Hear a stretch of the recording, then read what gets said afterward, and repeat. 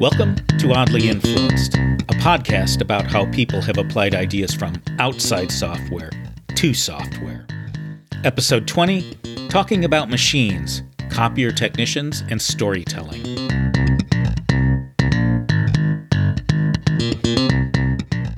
Sometime around 1990, Julian Orr went and hung out with Xerox field service technicians, the people who repair photocopiers. He was acting as an anthropologist, doing what they call an ethnography. In 1996, he published a book titled Talking About Machines, an Ethnography of a Modern Job. This episode is about that book. Before I start the introduction, a note. Part of what I want with all the episodes of this podcast is to provide examples and pithy quotes you can deploy when discussing how to do work.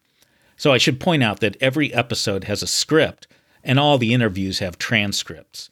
You can find them in each episode's show notes. And I apologize for the delay between episodes. I really do hope we're done with family emergencies for a while. I also apologize for the length of this episode. I find how different jobs work endlessly fascinating, and I indulged in that here. Also, since one of Orr's key points is the importance of war stories, I tell a couple of mildly long ones myself. If you, like me, are suspicious of academics studying work they themselves don't understand, you'll be happy to know that Orr was a technician in the armed services before he went to college, earned money as a technician throughout college, and took the Xerox course on the main copier the technicians he was studying worked on. Orr starts his book with a series of vignettes of life as a technician. I don't have time for those, but I'll describe what a day in the life of a field service tech looks like. I'm going to call the technician Todd because Todd was the Digital Equipment Corporation tech that I met often when I was a computer operator on a DEC System 10 computer system for 3 years starting in 1978. Our Todd, though, will repair photocopiers. Todd works in Silicon Valley. Silicon Valley's dominant species is the automobile. Todd is responsible for a set of companies that are roughly clustered together to minimize his time driving from problem to problem. Let's pretend he's just finished a service call. Given the time, it's possible he had a cell phone, but he might have had to call central dispatch on a payphone. He'd call and ask the operator if he had any call-outs. What that means is that all Xerox customers in an area had the same number to call when they had problems with a copier. The central dispatch operator would take down the information so it would be ready when a tech needed something to do. If there was work for Todd, he'd take one of the call-outs. If he had nothing to do, he'd ask if any of the other techs in his team had pending work, and he might take one of those. He'd drive to the customer site and, most usually, pass through some mild security. He'd go to where the unhappy copier was. There, he'd meet someone who'd describe the problem. With luck, the copier would be expensive enough that it had dedicated operators. The alternative would be that it was a copier any random person could use to make copies. Those are worse for technicians because they're more likely to be abused, and random users are much worse at explaining problems than the average operator is. Starting from this interview, Todd would begin diagnosing the problem, which is the hardest part of copier problem solving. He's supposed to rely on Xerox service documentation that will guide him through the whole process of diagnosis and repair. He's to look up the symptom in what was still probably, given the day, a loose-leaf binder. The instructions would tell him which tests to perform. The results would be organized as a decision tree. Does the error log contain error E053? If yes, go to 10. If no, go to 20. That sort of thing. If you listen to the previous 3 episodes, this is a prime example of Xerox seeing like a state, and it worked about as well as Scott has primed you to expect. Lots of the real problems weren't in the documentation, some of the instructions were wrong, and so on. So Todd would use the service documentation, sure, but also the schematics that Xerox still supplied the techs under protest, past experience, lore he'd learned from fellow techs, hints from what the user had said, and anything else he could to come up with a diagnosis. Copiers were very complex, and diagnosis was sometimes easy, but sometimes very hard. If Todd couldn't figure out the problem, he might bring it up in the restaurant where his team ate lunch. He'd ask for advice. I imagine that a lot of the advice was straightforward. Look for this in the error log. But a big chunk came in the form of war stories. I remember this one time, etc. I bet you, my listener, have heard similar stories. Maybe they bored you. I'm going to suggest that they shouldn't have. Alternately, Todd might ask a fellow team member to come help. Interestingly, the help often came in the form of yet more war stories, these told standing over the copier. War stories are key to Orr's account. Technician Todd cares about two things: fixing the machines and presenting a good image. The reason for the latter is that, back then, copiers were usually leased to companies rather than bought. The leases were easy to break. A customer could just decide to tell Xerox to come and take back their crappy copier. Techs didn't want to be mentioned as part of the reason the customer was upset. The interaction between presenting a good image and doing good work is one of the interesting parts of Orr's book. But let's get back to the podcast. For the rest of the episode, I want to describe what in Orr's book resonated with me when it comes to debugging, testing, programming, managing your manager, and all the other ways I got a flash of, he's talking about copiers, but I recognize that dynamic. A warning. The most obvious parallel is to the sort of operations work that involves dealing with problems in complicated networks of servers. Unfortunately, I know practically nothing about ops except that Twitter says they're all furries and dye their hair bright, unnatural colors. Not that I trust Twitter. I'd love to interview someone who knows ops well and can make some compare and contrast style comments. Until then, I'll speak to what I at least sort of know. The first interesting comparison is that copier techs are, in the terminology of the last 3 episodes, illegible. Can the managers of techs determine if they're doing a good job? No, they cannot. Only another tech can really judge a tech's work, and techs very rarely become managers at the level that does performance reviews or salary bumps. So, Tech A is faster at routine maintenance than Tech B? Is that because Tech A is more skilled or more sloppy? Or, a tech had to come back to the customer because the fix didn't actually seem to fix the problem. Did the tech diagnose it wrong? Diagnose it right, but botch the replacement of a broken part? Do the replacement correctly, but the part came pre-broken from the factory? It's impossible for a detached judge to know. In classic high modernism style, judgment of techs was offloaded to a subjective opinion made to appear objective. Xerox had a contact in each customer site, which they called the account manager. To judge a tech, they sent a survey to the account manager. This has all sorts of problems, beginning with how the account manager actually has little contact with the day-to-day operation of any copier, and including that their job is balancing the needs of their organization with the cost of copiers, not understanding how copiers or copier techs work. It's interesting how the techs reacted to where authority lay. They reacted by making visible their virtues. The most obvious way was that Todd wore a dress shirt and tie. Orr isn't specific, but I remember those days. If Todd wore a suit coat to the site, he'd take it off first thing. That particular style of dress was a signifier that you weren't an executive, but you still weren't low status, like secretaries or copier operators. You were situated in that awkward middling class of white-collar workers who exercise some independent judgment. I'm sure suit and tie, or the female equivalent, was the Xerox dress code for techs, but, at least according to Orr, the techs actively used it to show themselves as what they called professionals. That is, someone who thinks rather than just follows flowcharts like the ones in the service documentation. Techs had a dirty job compared to the average white-collar worker. After all, copiers are mechanical devices with surfaces that need lubrication. They accumulate chads in their innards, and they exist to spray what's effectively dirt onto paper. But the technicians were careful to keep the environment and themselves clean as they worked. They placed great store in an orderly work environment, with each tool or part in its place.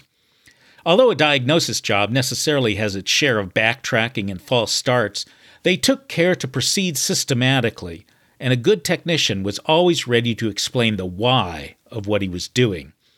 That was one of their gripes with the Xerox service documentation.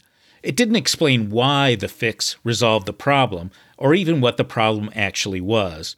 So it worked against the tech's desire to seem professional. Their message was, "I am a competent knowledge worker, worthy of praise." The intended recipient of the message was the account manager, who would be reviewing them based on no actual knowledge of their skills. So, for example, Todd might make a point of finding the account manager and explaining the problem, even though the account manager didn't really need to know. The emphasis on always displaying competence was so extreme that, quote, if, for example, a technician should inadvertently go to the wrong machine at a customer site, the technician cannot simply walk away and go to the correct machine, but must do some minor service before leaving. Here's another example. Todd would be carrying commonly used parts in his car's trunk, and if he thought he knew the problem from the description the phone operator took down, he might stop at a central store to pick up a part he thought likely to be useful. If, nevertheless, he discovered he needed a part he didn't have, he'd try to hide that. He might do other necessary maintenance work on the machine until it was time for lunch.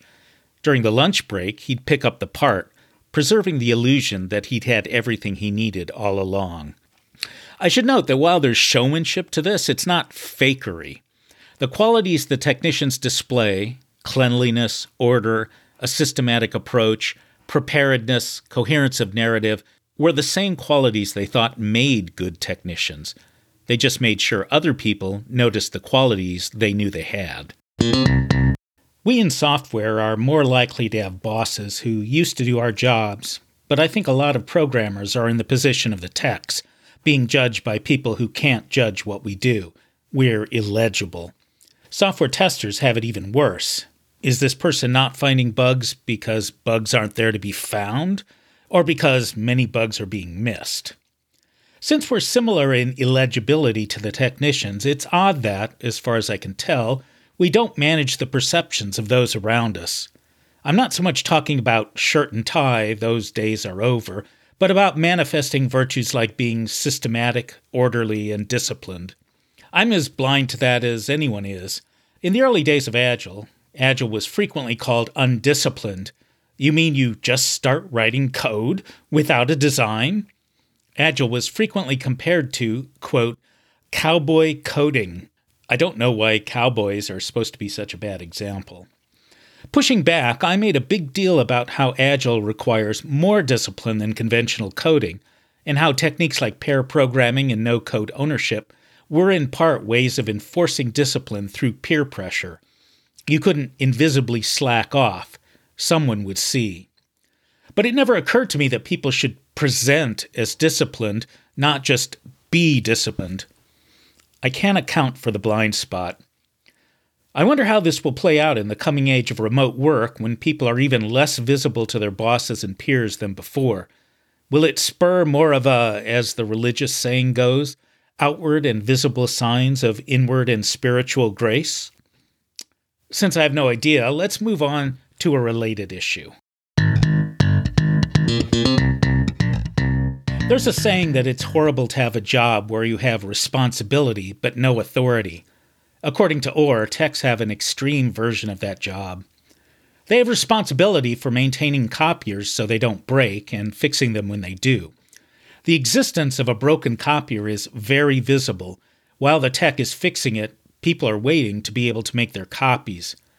Techs can never make people happy. They can only restore them to their default state of happiness, whatever that is.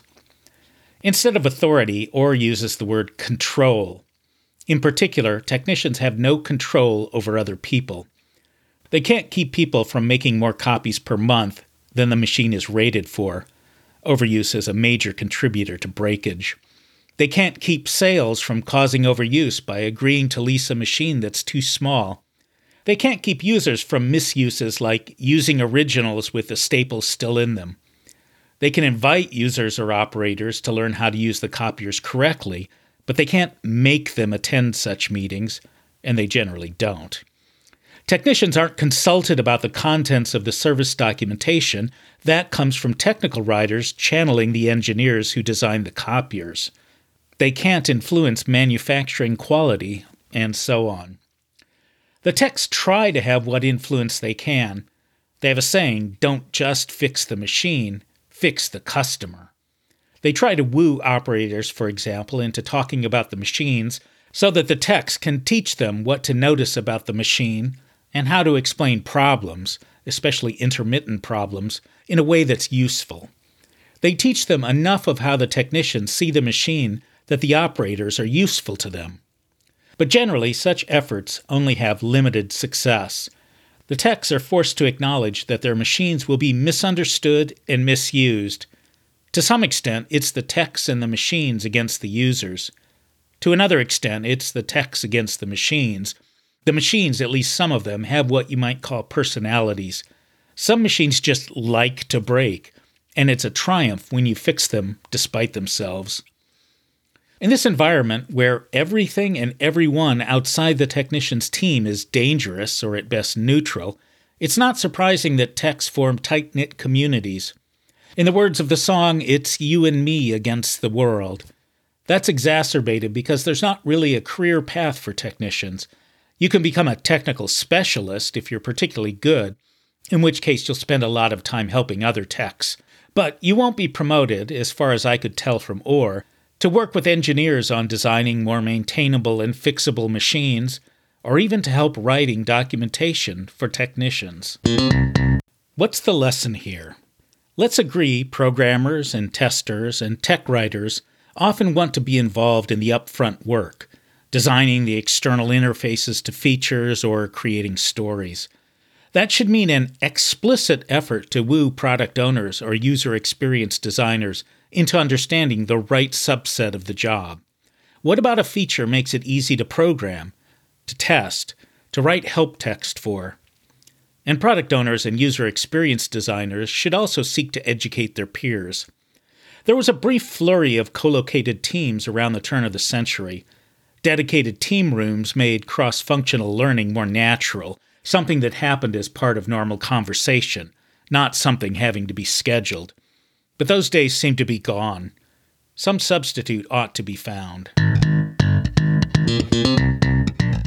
My final topic, my main topic really, is war stories. Technicians tell war stories at lunch, before meetings, and when working together at a copier. Orr thinks they're essential. He describes the team as, quote, a socially distributed resource diffused and stored primarily through oral culture. First, what is a war story? As a story, it has a main character, sometimes the speaker, sometimes someone who told the story to the speaker. It has a series of events that happen through time, often culminating in an aha moment when a problem is solved. It's called a war story because it's about an unusual situation or a seemingly typical situation that takes a novel twist. War stories have three purposes, according to Orr. Sometimes it's to help someone solve their immediate problem. Sometimes it's to preserve hard-won knowledge by spreading it around. Sometimes it's to amuse or otherwise cement everyone's identity as a technician. Let's start with problem solving, specifically diagnosis. Orr characterizes the difficult diagnosis as follows, quote, the question of interpretation is critical. Technicians working on incomplete diagnoses often say that they believe they know the crucial facts, but do not recognize them. The hard part is recognizing the significance of any given fact. What's required is that aha moment when the facts reconfigure themselves into a new, coherent story, meaning that it's clear how any two facts relate to each other, and you can tell a coherent, causal narrative of the machine's failure. War stories are told to help change a tech's perspective on facts they already know. Quote, some appear to be startlingly irrelevant until one realizes the point is not just to consider the symptoms, but also to jar one's perspective into focus. But there's a variety of stories. Some are used to eliminate suspects. A story of a previous diagnosis is told as a claim that this problem can't be that. Others are stories that reinforce the need to think clearly, emphasizing how small can be the fact that leads to a solution.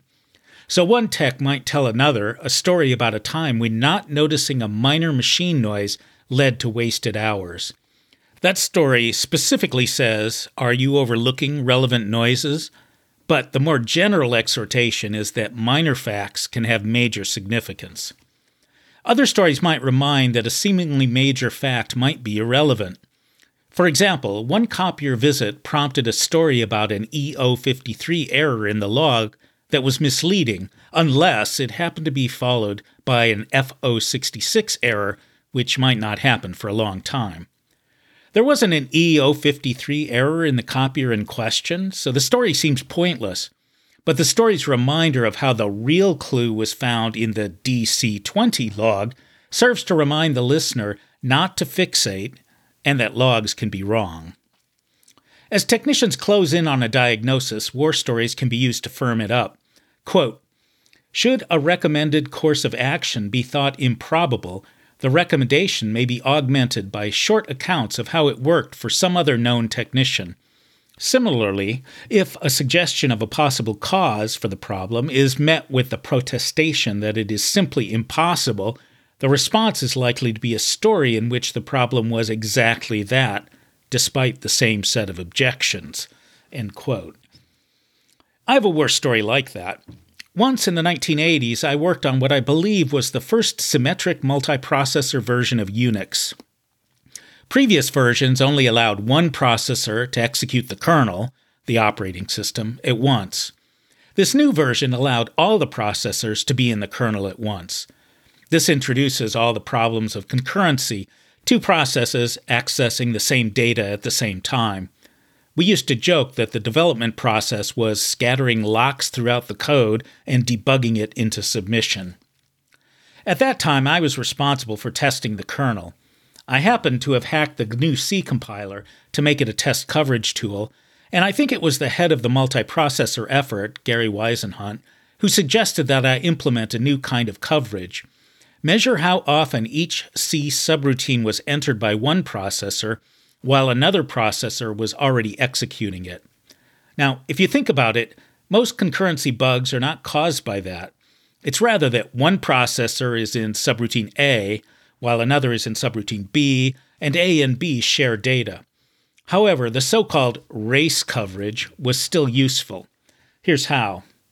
Because the coverage tool processed files in directory structure order, if you printed out the race coverage for all the subroutines, related subroutines would be shown together. I would take a big printout on fan-fold paper to Gary. He would flip through it and find subsystems where few files had been, quote, raced. That was a clue that the whole subsystem, all of its subroutines, had been under-exercised. He'd point at a page of the printout and say, "I know there have to be bugs there." I would then go and modify my testing app, Churn, to generate lots of processes that would bang away on that subsystem via the system call interface. It was great fun for me as a tester because I only once failed to find crash bugs. Once, I conceived of the idea of churning the system call that let you mount and unmount disks. Think of plugging and unplugging a USB drive into all the available ports all at once, again and again and again. Sure enough, I found a crash bug. That got me in trouble with what we'd today call the chief technical officer because, really, on the big expensive machines of the day, or even the little ones of today, how often are people going to be mounting two disks at the exact same time? He suggested that maybe I should focus on things that could actually happen. The project was kind of high stress on the development side. The bug was marked as having high severity but low priority, and it didn't get fixed. Sometime later, a customer reported a crash. It wasn't a bug surfaced by simultaneous mounts, but the customer's crash had the same underlying cause as my mount crash. Had my impossible in real life bug been fixed, the customer crash would have been avoided. Back in the day, I used to tell this story to reinforce 2 points. First, that it's fine to try unlikely scenarios when testing, but, second, it's wise to then practice, quote, failure improvement by playing with the bug to see if you can make it more compelling. Very often, you can, and being able to do so is a mark of a really good tester. A story like that is maybe a bit long to be told while standing over a machine. It's more the sort of thing that would get told at lunch, or while waiting for everyone to arrive for a meeting. Technicians told stories in those situations too. They were intended to both spread technical knowledge of ways copiers can fail, but also to reinforce the team's image of how a good tech behaves. For example, a story might be told of the trouble a tech got into because he wasn't orderly and systematic enough. Or a story might be told about how a tech handled a particularly ornery account manager. Such stories shade over into celebrations of the unique culture of the technicians. They're hero stories, stories of crazy customers and the like. They tend not to be about particular techs so much as they're about the role. They build community. One interesting kind of such a story is the story of a catastrophe. For example, one tech told the story of how he accidentally set the copier on fire during a customer visit. Here's a catastrophe story of mine. I used to fly gliders, engine-free aircraft. Once there was a thunderstorm coming in, but I wanted to get one last flight in. I was towed up by the tow plane and released, flew around for a bit below the cloud cover. There was good lift. Then I decided to land, so I pushed the stick forward to go down. I kept going up. That was disconcerting. You do not want to get sucked into a thunderstormy cloud. So I put on the dive brakes. Those are vertical surfaces that can stick up out of the wing and really spoil the lift. I kept going up. This was more than disconcerting. I kept the dive brakes out and skewed the plane sideways to make it even less aerodynamic. That finally got the aircraft to descend. At this point, landing seemed like an excellent idea. A usual landing has you traverse three sides of a rectangle. First, you fly with the wind, parallel to the runway, but some distance off to the side. Once you get past the end of the runway, you make 2 right-angle turns to line up with the runway and land into the wind. I started the first leg of the landing and called it in. The radio came on. It said. Say again, I said. It said. I was already flustered, and this was not helping. Finally, they got Christy, that day's tow pilot, on the radio. Higher pitches are easier to understand through static, so I finally learned from her that the wind had flipped 180 degrees, so I was planning to land downwind with the wind. That's not horrible. It's something you practice. But it's not ideal because as the aircraft slows down, it's eventually flying the same speed as the wind, which means your flight surfaces can't get any purchase, so you lose control. Then, when you slow down further, air is flowing backwards over the surfaces, so you have to work your controls in reverse, sort of like riding while looking only in the mirror. So I did a 180, planning to do the usual 3 legs in the opposite direction. But I was really flustered now, so I flew too far on my downwind leg. When I turned my 2 right angles to land on the runway, I was too far away to make it. No engine, remember? So I landed in the cornfield past the end of the runway, what's called landing out. That's my story, like the copier on fire story. Like that story, there were some lessons for the less experienced. They were, don't be too eager when a storm is moving in. Don't just assume the wind hasn't changed direction. Check the runway's windsock. And higher-pitched voices are easier to understand. But there's something else. The technician's story about the fire began with, quote, "Until you really break something good, you're not a member of the team." I was told the same thing about landing out. In fact, as the latest person to land out, I got temporary possession of the lead C, a lead disc with the names of everyone who'd landed out engraved on it. And indeed, there was the name of my instructor and our vastly experienced main tow pilot. I was now one of the gang. Oh yeah, this isn't a podcast about my war stories. So what lessons might be here for software? First is the usefulness of war stories to encourage the right kind of thought and behavior and comradeship. I get the impression that we tell war stories less than the technicians did. Second, team building happens when the activities or conversations are about the work. It's not enough to go to lunch together or have virtual happy hours if you don't talk about work. Be suspicious of retreats where you play bonding games involving falling backward or climbing trees or doing whatever it is that people do these days. Another lesson is the importance of slack. Remember that the war stories are often told when waiting for meetings to start. Savvy managers let the stories extend past the scheduled start of the meeting, if they're going well. Unsavvy managers are all about, quote, efficiency and starting on time. Be savvy. Technicians are lucky in a way because they're unscheduled. Sometimes there's nothing to do and people are hanging around waiting for something to happen. That's when the experienced techs tell their stories. We tend to be more tightly scheduled, but usually have the freedom to vary our processes, at least somewhat. So let's explore. How could storytelling be merged into a stand-up? Suppose that people only usually do the whole announce briefly what I did yesterday thing.